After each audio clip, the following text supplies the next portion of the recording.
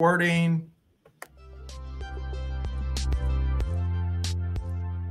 Welcome to Planetary Health First, Mars Next. It is going to be an amazing journey today. Hope you are ready for liftoff. We are live now. Well, welcome to Planetary Health First, Mars Next. I am Michael. I'm the founder or host of this show. And yes, we are not on Mars, maybe one day, but that's a whole nother topic. But yes, there should be health equity in Mars too.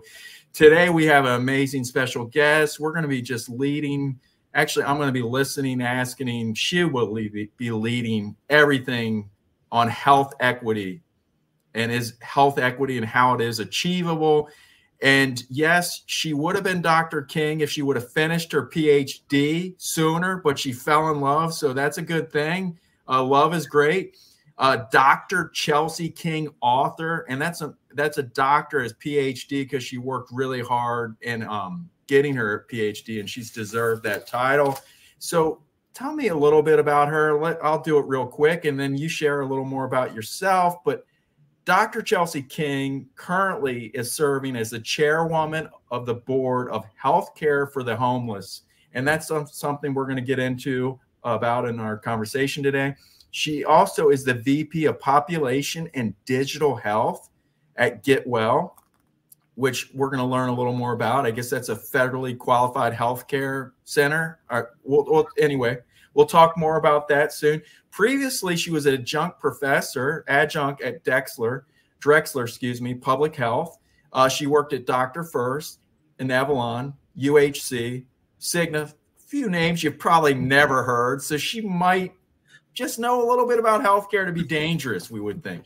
Anyway, share a little more about yourself. Yeah. So again, hey, everybody. I am Dr. Chelsea King Arthur, born and raised in the Midwest, and now an East Coast transplant. I am a graduate of the illustrious national treasure, Morgan State University, 2 times, for both undergraduate as well as my doctoral degree. I am the proud mother of a nearly 2-year-old, a fantastic husband, an amazing dog named Hunter, who we love and adore. Really atypical upbringing. We grew up in a family that is Midwestern based. Dad was a preacher, grandfather was a preacher, but we grew up extremely under-resourced. And so use that background to really kind of propel me to where I am today and really hone my focus on making healthcare achievable for under folks. Health equity, a thing that organizations can really push for and try to obtain, because folks who are from under-resourced communities, they really deserve as much quality and access to care as other individuals. And I'm super excited to be here to chat today. And please disregard any sound you hear. We are live, and Chelsea was saying, hey, I have to have work done today. Are you sure you don't want to postpone? I said, this is healthcare equity.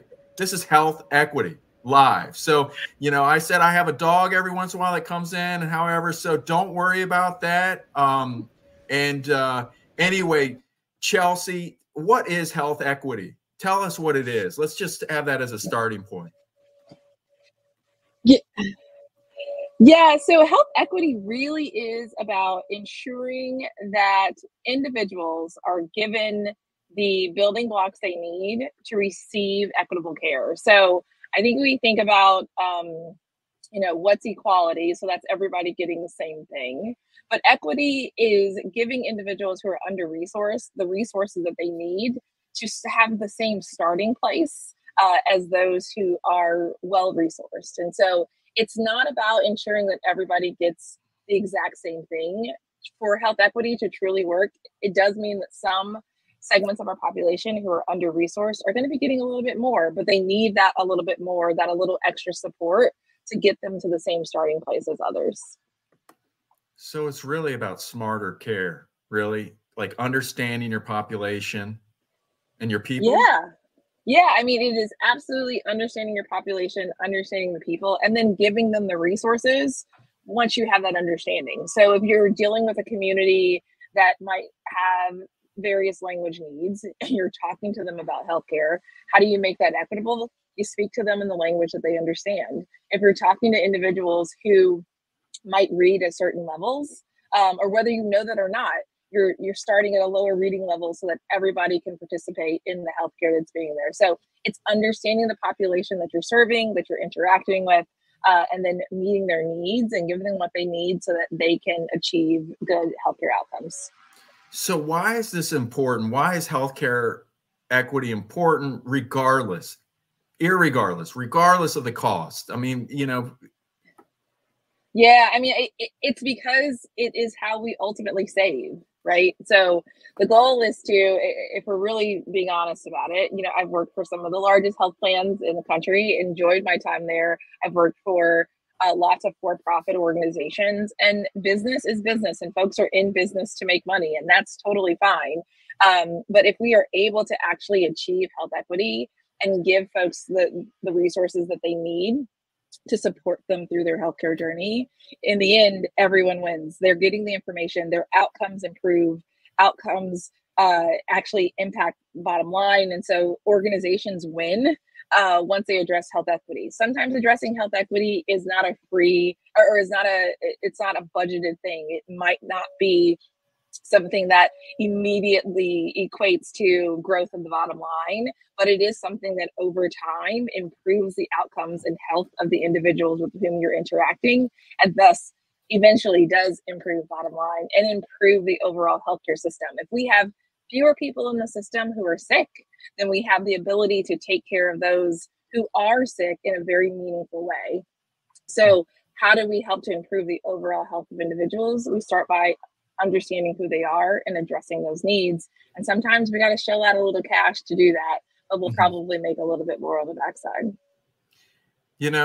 I've asked a lot of, over this year, we're finishing up, had a lot of good guests. Health equity's been a lot of topics, talking points, and there is a ton of ROI. It just seems that, just for instance, a population of diabetes addressing, there was, I know it, to me, it seems more that it's the mindset, like there is so many areas where there is really strong ROI, but it just seems like what stakeholder group and how they're set up, but if it was done in a perfect world, it seems like the ROI to manage a diabetic population, it's just our sick care model, just there's too much perverse incentive that seems that there's lack of alignment. Would you agree or not? I don't mean to be scary.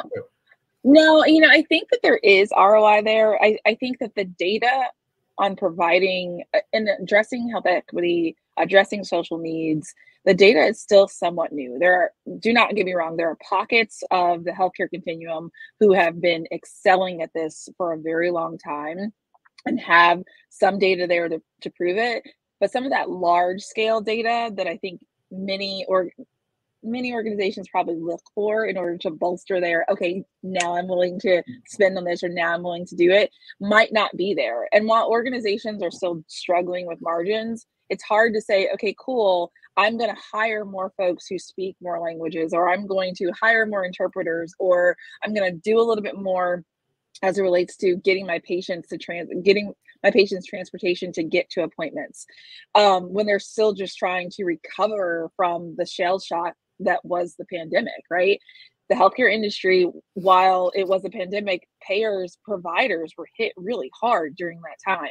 Hospitals, their margins, every day in Becker's, I had a colleague say, sometimes when you open Becker's is a sad place to read. And it is, because there's so much loss going on from a financial standpoint that it might seem like addressing transportation, addressing food might not look like a priority. But when you do, Michael, you're right, the ROI is there. And it's working in small pockets. We see it in small pockets. If we find a way to scale it, and really, my personal belief, if we get the federal dollars behind it to really be able to scale it, then we'll have more organizations who can easily buy into it so that we can address health equity, we can address social needs in large scale. I think they're starting to figure out, like, let's at least get the data from a federal standpoint by CMS changing some of their social determinant screening rules.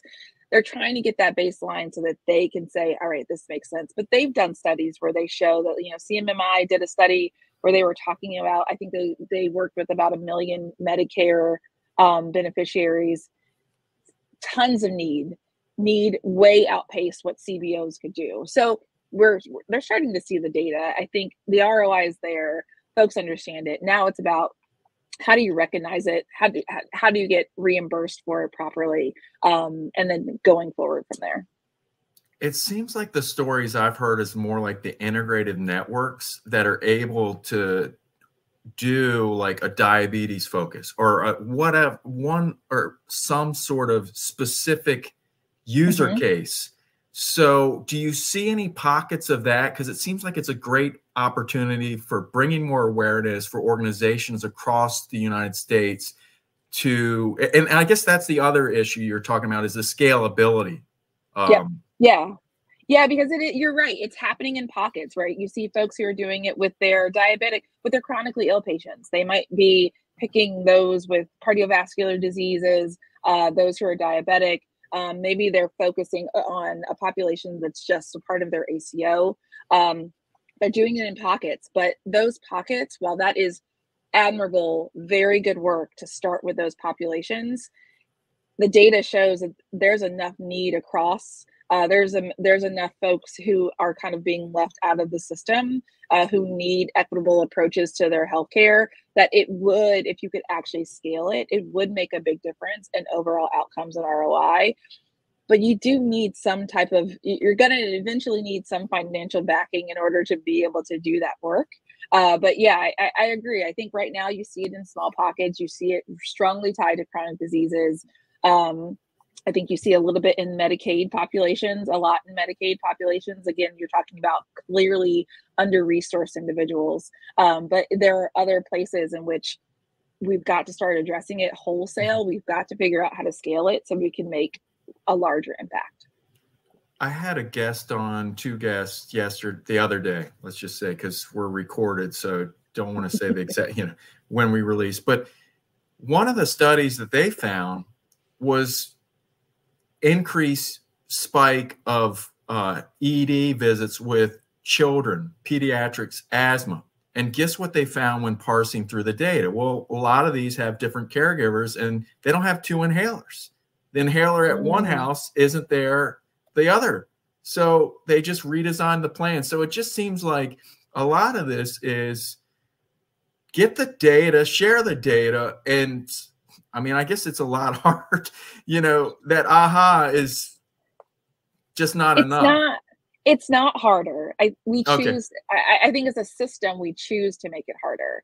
There are so many places where healthcare related data is collected. What we experience is, that's my data. I own that data. How much you want to see this data? Versus saying, and I think ONC has tried, ONC is pushing on this, CMS is pushing on this. Sharing the data will make a world of difference. Sharing the data not only empowers a clinician, but it will also empower a payer. It will also empower an individual. It will also empower an FQHC, right? There's so many people who can be empowered so many organizations that can be empowered in their interactions with individuals. There's so much learning in that data, but we are very territorial about our data in the healthcare space.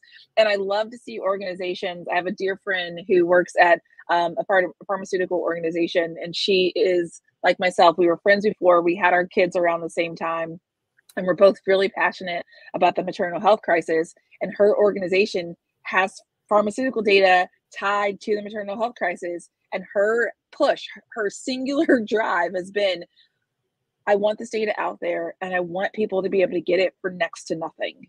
And so, there have to be organizations pushing to do just that, because that information, sharing it, there's so much more other organizations can learn. And we've got to let our sense of pride and ownership to data, we got to let it go. I think it needs to be a collaborative approach, because owning the data or sharing the data, I would call data integrity. I don't know if you've ever looked at your notes by whatever. But I've looked at my physician notes. I'm not that patient. I mean, some of the stuff that's put in that chart, I don't know who that was. I mean, it's almost, I mean, so data is only as good as input. And I would say data integrity. I don't know. If there's such a thing, I don't know. I would say like sharing data, but let's get real data. Let's get real with the data. Like that ain't my data, because I looked at it and I was like, I have these conditions. I was like, so I don't know, what is there on that part with the patient collaborative? Because that could be a health literacy. I mean, if you're getting people involved in their care, but then, the doctor has 15 minutes to type in his note, not to see you, because they don't really see you but about 2 minutes, right? Or maybe even less than that, because they're not even looking at you, unfortunately, right? In some cases, right? So I agree wholeheartedly as a person who is well versed in healthcare and clearly reads her charts, her husband's charts, her child's charts. There's lots of information in there that if you weren't as well versed in healthcare as I am, you might not actually know what you're looking at. And it might be hard to refute some of the things that are there, or to say, hey, I want to go back and I want this timestamp to a date when this was actually relevant, versus like this, proliferating through my chart for from infinity to beyond when it's no longer the case. So, I think there are some questions around that. But I think that goes back to equity, right? So if we're making pushes for individuals to have access to their medical records and their medical data, portals for individuals to have that access, is that information clearly understandable? Are we talking in a way that if I have access to that information, I know exactly what's in it? I understand medical notes that our physicians and clinician teams are trained on how to do notes. But if you don't know what you're looking at, reading those medical notes it's gobbledygook. You don't actually know what it definitely means. So how are we pushing for equity, even in those instances where it might not be meant for myself, for Chelsea, or for Michael, but in the end, if we have access to it, then we should be able to clearly understand it. So health equity will run deep. And for us to get this right, there are various touch points that are patient facing, consumer facing, and sometimes not, that end up being consumer facing, that we need to address. Yeah, well put. So how does mental and behavioral health care impact equity? Massively. So I think the Surgeon General released his report on youth mental health earlier this year. So I think we can all look and see that what we even experience every day as individuals coming out of the pandemic is that people are just a little bit more stressed. There's a little bit more going on with global events. There's just a little bit more going on, and all of that takes a toll. We have created a system here in the US where there really is strong stigma tied to mental health care, not just for adults, but for children. And if we are putting that on our children now, what happens to them when they become the adults, right? What happens to the system, to the country, to healthcare delivery when they become adults? And so I think it's really about understanding that there are stressors in people's lives. There are stressors in children's lives. Anxiety and depression it is there. It is something that happens. And so understanding that has a cumulative impact on someone's health is really important. Understanding what that means to their ability to access healthcare is really important. Their drive and ability to say, all right, I'm going to get healthcare. I am super excited that one of the things I get to do in my day job is work for an organization that allows us to create programs to address health equity issues. And one of the ones that we're super excited about that's being deployed in a school system in Madison County, Mississippi, is related to just helping children navigate their mental and behavioral health, giving them a program that's based on the science of hope to talk through, how do you just find a little bit of hope today to get you through? and then let's find a little bit of hope tomorrow. And if we know, the state of Mississippi, my dad was born and raised there. I've spent some time there occasionally with family. There's lots of struggles from a state standpoint. Those families and kids have a lot of stuff going on. They are under-resourced. So understanding what that means to them in various ways is really important, and it has a big play in equity. If I cannot motivate myself to move forward, if I don't have the resources I need to express myself, to learn coping skills, to understand and get content that might help me find a path forward, if I can't do that on a day-to-day basis for regular things, what does that mean for me in the scale of going to a PCP appointment, going to a pediatrician appointment, caring about the fact I need to eat well? We've got to start with being able to address people's basic needs, and a basic need is mental and behavioral health. I think you said it so well. And when you were talking, I was thinking about my wife. She's a teacher. She teaches 9th through 12th grade. And the emotional burden that these kids have, the lack at school, our healthcare system's failing. We know that, but schools are failing. And so the curriculum, it's just, she has this burden. How does she navigate wisely, empathetically, using her own EQ to try to sense each and every one of those emerging adults, not adults. I don't even know if adults are adults now until 28. I don't know. But she's not teaching them Spanish. She is. She's trying to teach them everything you were talking about, coping skills, what their purpose is. And there's like 10% that get it. They're like already on there, but there's like probably, and this is a decent school district, but so I think, I get it. And I don't know why I was talking so much about it. I just see her challenge is what I think it's applicable because it is part of our system. But the thing that I would love to see, if we really get to telehealth, if we really get to digital health, if we really get to healthcare, if we really get to mental health and behavioral health, it's no longer a word. I mean, I hate to say it, but in the end, if you don't have physical health, if you don't have motivation, behavioral health, mental health, you don't have it. And it's all part of, like, how can you separate the endocrines, your hormones, your mental, and, so I think, that's my goal. And that's me at Planetary Health First, Mars Next. I mean, really, in the end, when we're really trying to, thrive as a human being, all of these are connected. It's just health. It's just me. It's just Michael. It's just your wife. It's just those kids in that school, right? It is just us as a person. And there's so many factors that are tied to us as a person. There are so many systems and things about us that are tied to us as a person.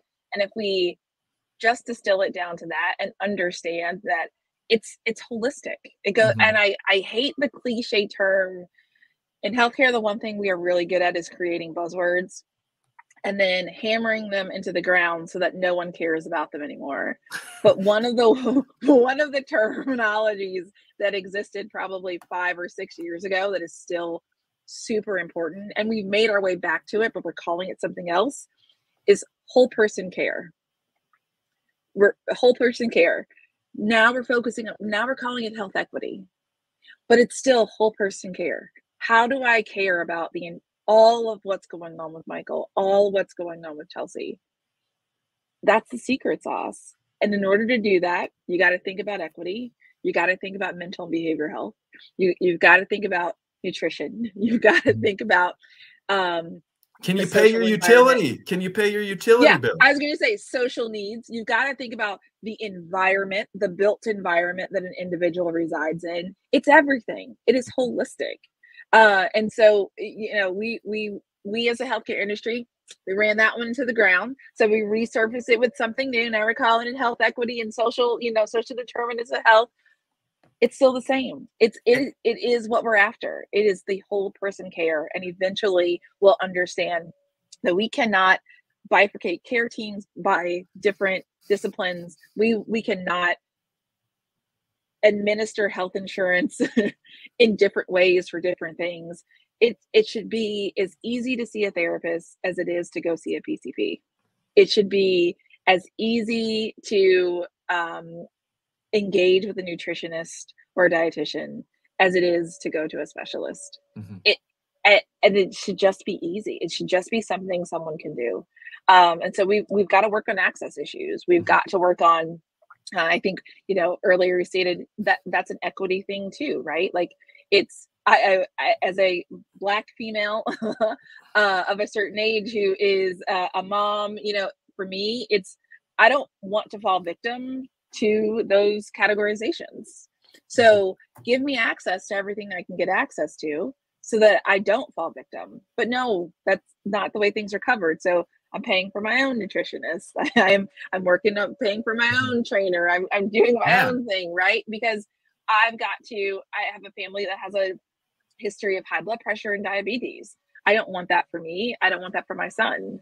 But if we're talking whole person, the healthcare system would be working to ensure that those things do not become a part of my story as well.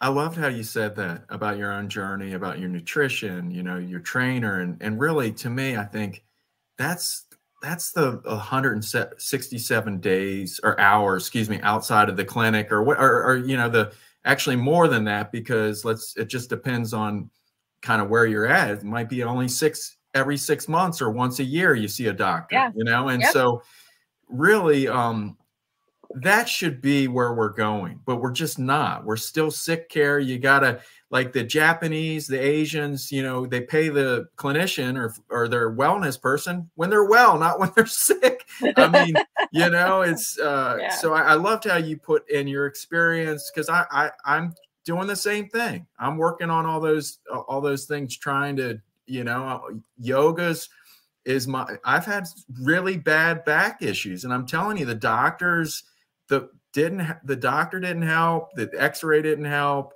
and the data's really there. And I say this probably almost every fifth show, but 50% of all lower back surgeries are useless to alleviate back pain. And it's mainly through musculoskeletal, yoga, stretching, core training, exercise. Yes. How you sit in a chair. Functional physical therapy. Yeah. And so it wasn't until I went to the physical therapist for like 10 minutes that he's like, dude, this is what you need to do. He diagnosed he's a strain or whatnot. And the reality is, yes, I have a little bit of arthritis because I'm closer to 50 than whatever. I don't want to, let's not get on age, but we won't talk about it. but I met this gentleman, and he's like, dude, you need to get this. I was like, what are you talking about? He has had multiple surgeries, and it was this psoas. It's just a mold. It's a mold that just really allows me, a plastic mold that you can get for $13 on Amazon, because he had his own healthcare journey, and it really works. And so it's this compression. I don't know what's going on, but it allows me, some of these fitness people swear by it too. It's like the psoas, right? But I spent rather than 80, I spent 12, and that's been instrumental to helping my muscles and all that alignment. So anyway, I mean, that's healthcare, but it's not in our healthcare. It's not in our system. That is not healthcare. I think we have some organizations that are trying to make that part of healthcare, trying to make that part of what they do. I am super excited. So the FQHC that I serve as a volunteer for, Healthcare for the Homeless, we integrate yoga classes. We integrate painting and sculpturing classes as part of the healthcare that we deliver, because we know that it's whole person, and there's other ways in which you can improve health other than medication or surgeries. And so it's important to kind of deploy other tactics and to educate folks on those other tactics. But I 100% agree, right? Like I feel better when I can move my body, work with a physical therapist, eat well, and move forward. We are lucky, right? Because we are resourced enough to be able to do that. But for individuals who don't have access to those resources, when we're giving them basically sick care or health insurance to cover things, how do we expand so that we can try to keep them well? How do we do more prevention instead of more reactionary medicine? Yeah, I just feel that also there's been so much power by the power bodies, if you would, to boo-hoo these sort of things we're talking about. To Oh, for sure. and then the like quackery with, I mean, I don't, chiropractor, quackery, and I've heard these come out of physicians. I mean, it's Yeah, yeah. so I I think mean, it's wild to think. So in the birthing community, where we know Black birthing persons have much worse rates than anyone else. And it doesn't matter if you're an educated and well-resourced Black birthing person, or if you are under-resourced Black birthing persons, you are still more likely to suffer maternal mortality than a white birthing person. We know this. Why aren't doulas a thing that are more readily covered? Where you're working with someone who is outside of the hospital system, where data shows that birthing persons who engage with doulas come in more prepared, they come in more educated, they are physically more prepared, and so that results in better birthing outcomes. They have more support when they go home because those doulas are there to also support them postpartum. Why isn't this a part of it, right? Like, this should just be a part of doula services are covered as part of your care, right? Like, as part of your insurance. No way, you're paying for a doula out of pocket. And while there are phenomenal programs in many urban areas and rural areas where there are volunteer doulas or very low cost doulas, a doula is expensive. I mean, they are $1,400 to $2,200 for a doula. If you are seeking a doula to help you postpartum and maybe some overnight support, you are talking $3,000 or $4,000.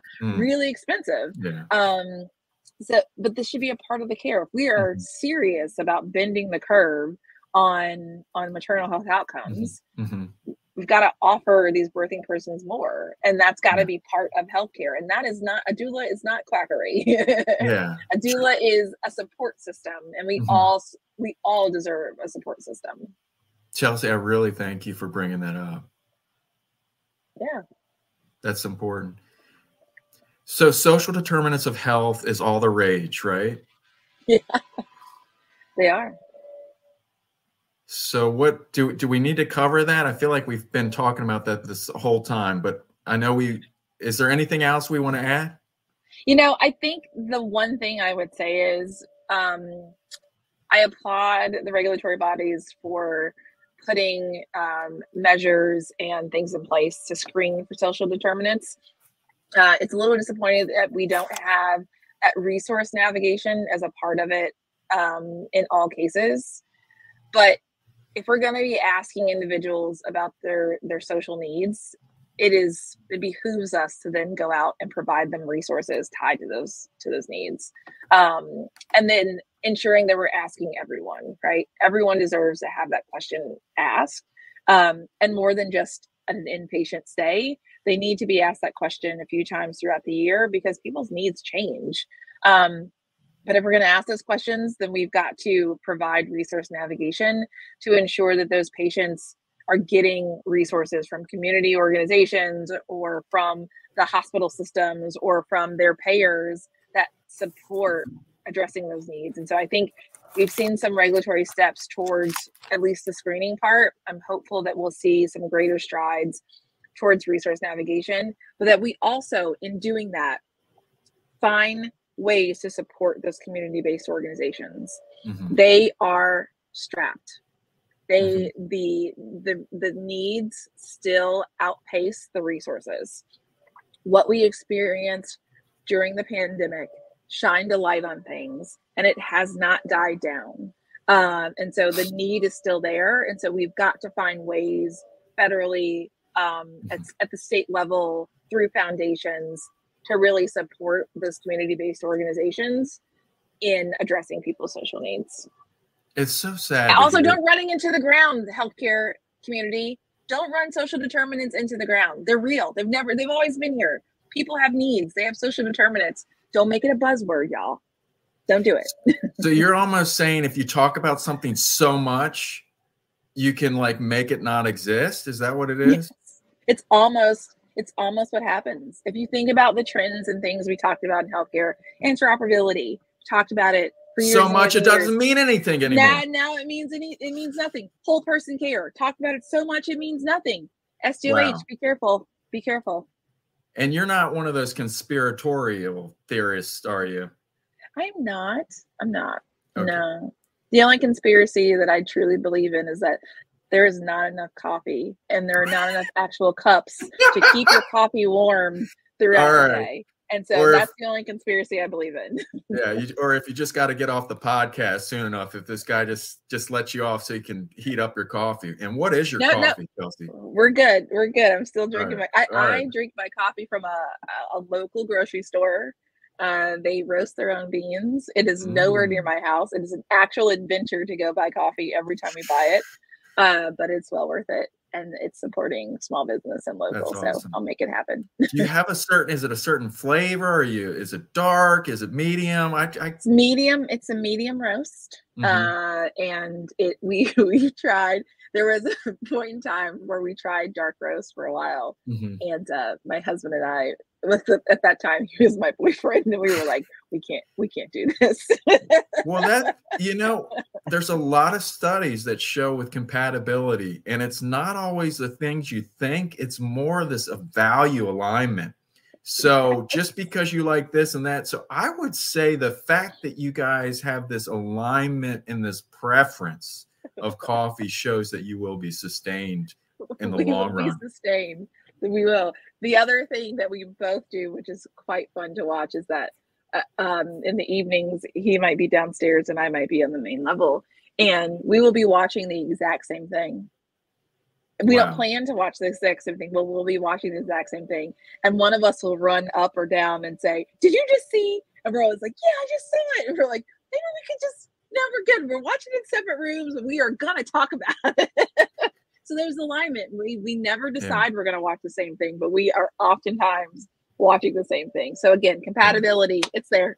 No, I love that. I find that might not be the same with the things my wife and I watch, but we then figure out the common stuff. So there's different things, but I love that. I would like an AI device that takes all the information of the people in your house and allow you to have a breakdown. So let's get to know each other since we don't sit at the table every night. I mean, I think that would be good, because I connected with my daughter yesterday. I was watching Netflix and I was like, why is it that I've never heard of this Nina Simone? My daughter is this amazing, like, she loves to sing. Trying to get her to do the guitar. She's got a beautiful voice. My wife her first language is Spanish. She was born in the States, lived in Mexico for 10 years. And so my daughter sings better in Spanish, though she's not fluent. She loves mariachi. So she loves, and so what I found fascinating is she loves all these great, rich artists from all over from the 30s, 20s to different backgrounds and everything. And she's like, "Oh yeah, Dad, she's cool. I like her. She's on my I was like, how does she know this? Yeah. Strange Fruit. It's a wonderful song. And the story behind her singing Strange Fruit. Well, yeah, but I mean, just her whole quality as an artist. Her voice wasn't, I mean, it's true. I classically trained in Bach. I mean, like the classically trained and yet, I mean, just her music is like, I'm like, why haven't I heard of her? She's just a virtuoso. Yeah. And I've got to say, in our household, we do love a little bit of mariachi music. We like to play it in non-traditional ways. So sometimes if we're having a dinner party, instead of playing dinner party music, we like to play mariachi music. All right. I like that. And no one in our house speaks Spanish, but we're like, we like mariachi music. Now, is it going with certain food, or are you having different traditions? No, we will be having beef bourguignon and listening to mariachi music. And that's French, right? That's a French. Okay, all right. I'm not very good with languages. So anyway, I want to highlight before, I mean, this has been great. I feel like you're a friend, Chelsea. The next thing I want to do is we need to have a dinner party. You bring your husband. Yeah, we'll have a meetup, and we have to have other healthcare friends, luminaries, you know, to do something. We'll have to have a gathering, something. I don't know, a planetary health. Like bring your own meal. Like bring your friend and bring your own dish. There you go. Right here, you've heard it. Let's sit down and talk and figure out how we change what's going on. Yeah, I think, and just learn a little bit from each other, right? Like there's learnings there. We don't necessarily change everything, but we can learn a little bit to influence what we do day in and day out, which is how you start to make the progression of really shifting the system. Just learn a little bit from a friend. I love that. I love that. So you're in for 2024. I'm there.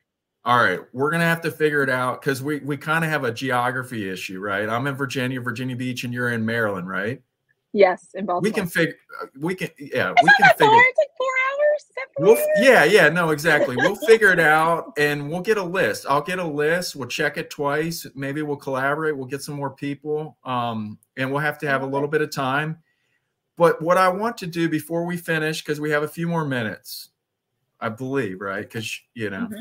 Yeah, we do have just a few more. What I'd like to do is what made me like why I just sought you is I saw your background and I love what you're doing.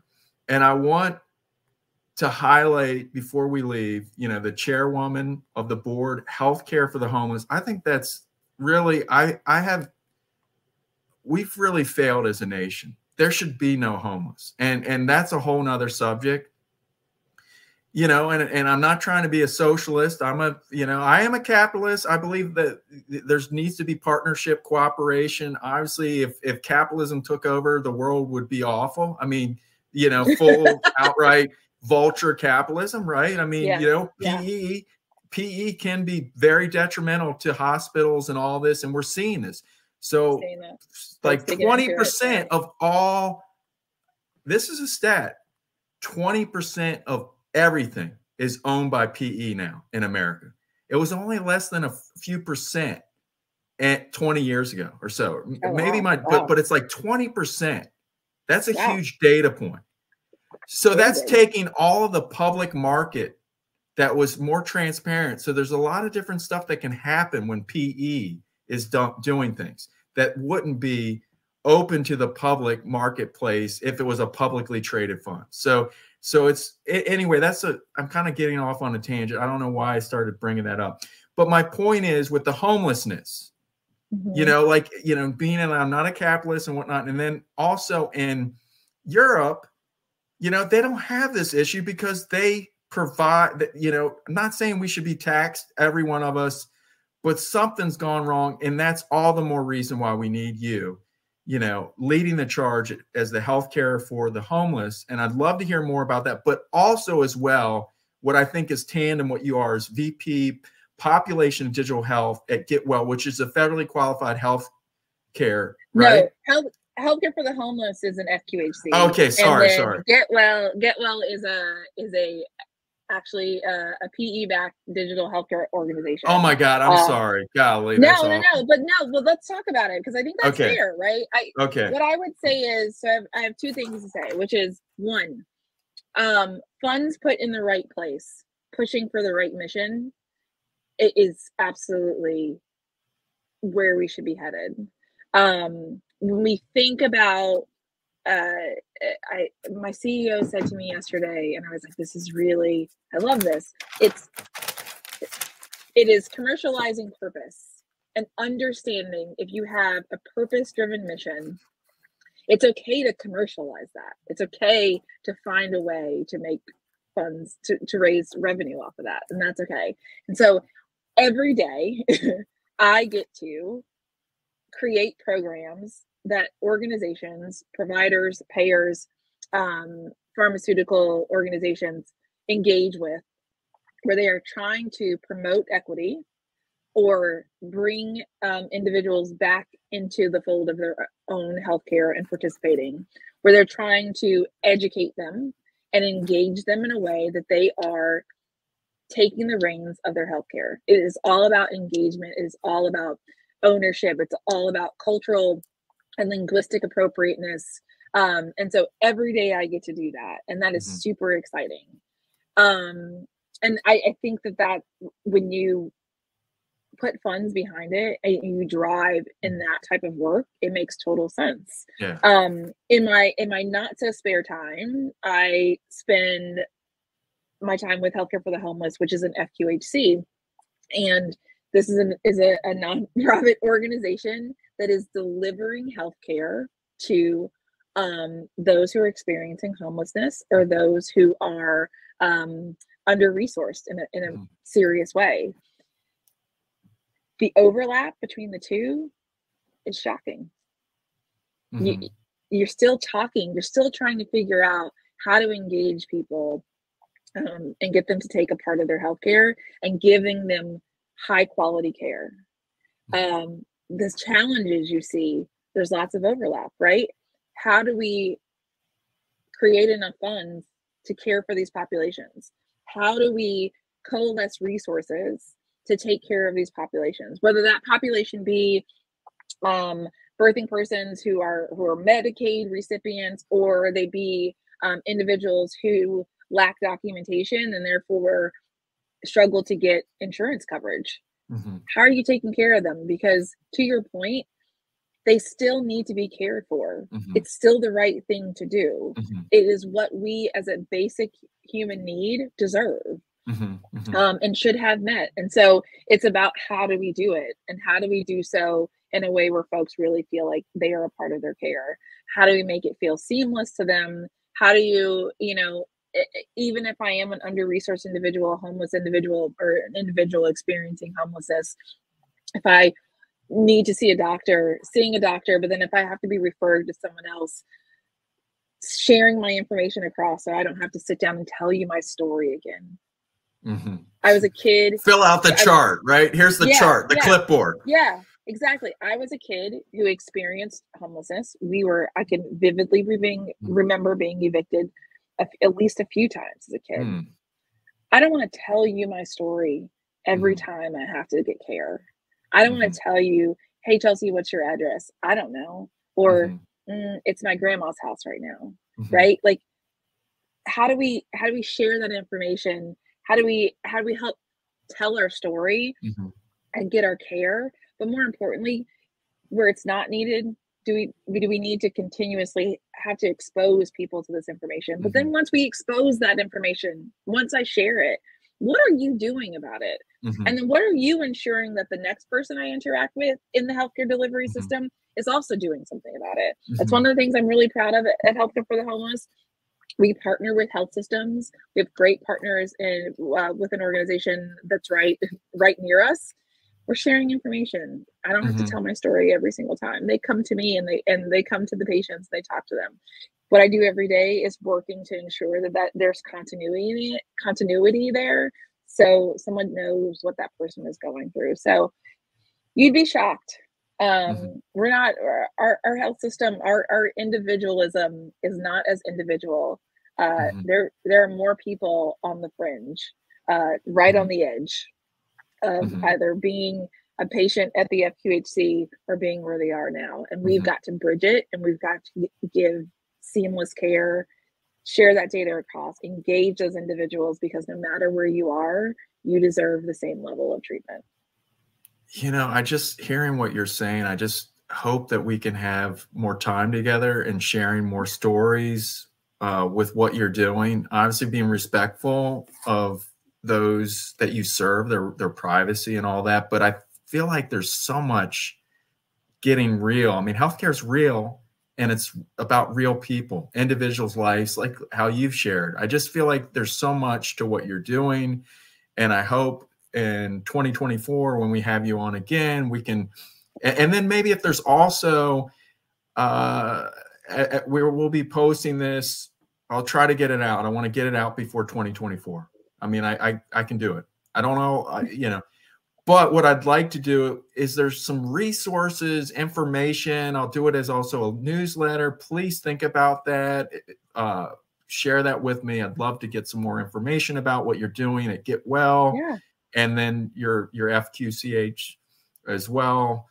Because, and I thank you for keeping me corrected with my PE, whatever. There's good and bad of everything, right? I would good not, and bad and everything. like when you said that, I was like, God, I'm sounding bad, but anyway, I would not want the U.S. Post Office managing my healthcare. Let's just say that. I mean, I would have to agree. Because I'm telling you, the word's out that your letters aren't getting to people now. So many people, like, the check is in the mail is like, no, that ain't gonna work. That's not trusted anymore. Yeah, we're gonna need your ACH. Could you Zelle me, please? Yeah, exactly. Well, this has been awesome. Love it. Fantastic, Michael. It's been great talking to you. You are, like, seriously a force to be reckoned with. I just love. Are you working on a book? What is the future in the next few years? That's a really good question. So I think I'd like to really stay engaged in doing what I'm doing right now and expanding that outreach to other folks. Really focused on maternal health equity and social determinants and youth mental health in my current role, and really want to expand that. I've considered working on some publications, getting a few things published with some friends and colleagues. I think that's probably in the future for 2024, and just continuing to talk and collaborate with organizations and other people in healthcare to figure out how we tackle some of these things that are really important. So if anybody wants to chat, I'm happy to chat. I'm happy to brain share and collaborate, because I think it's just so important for us to figure out a path forward on some of these things.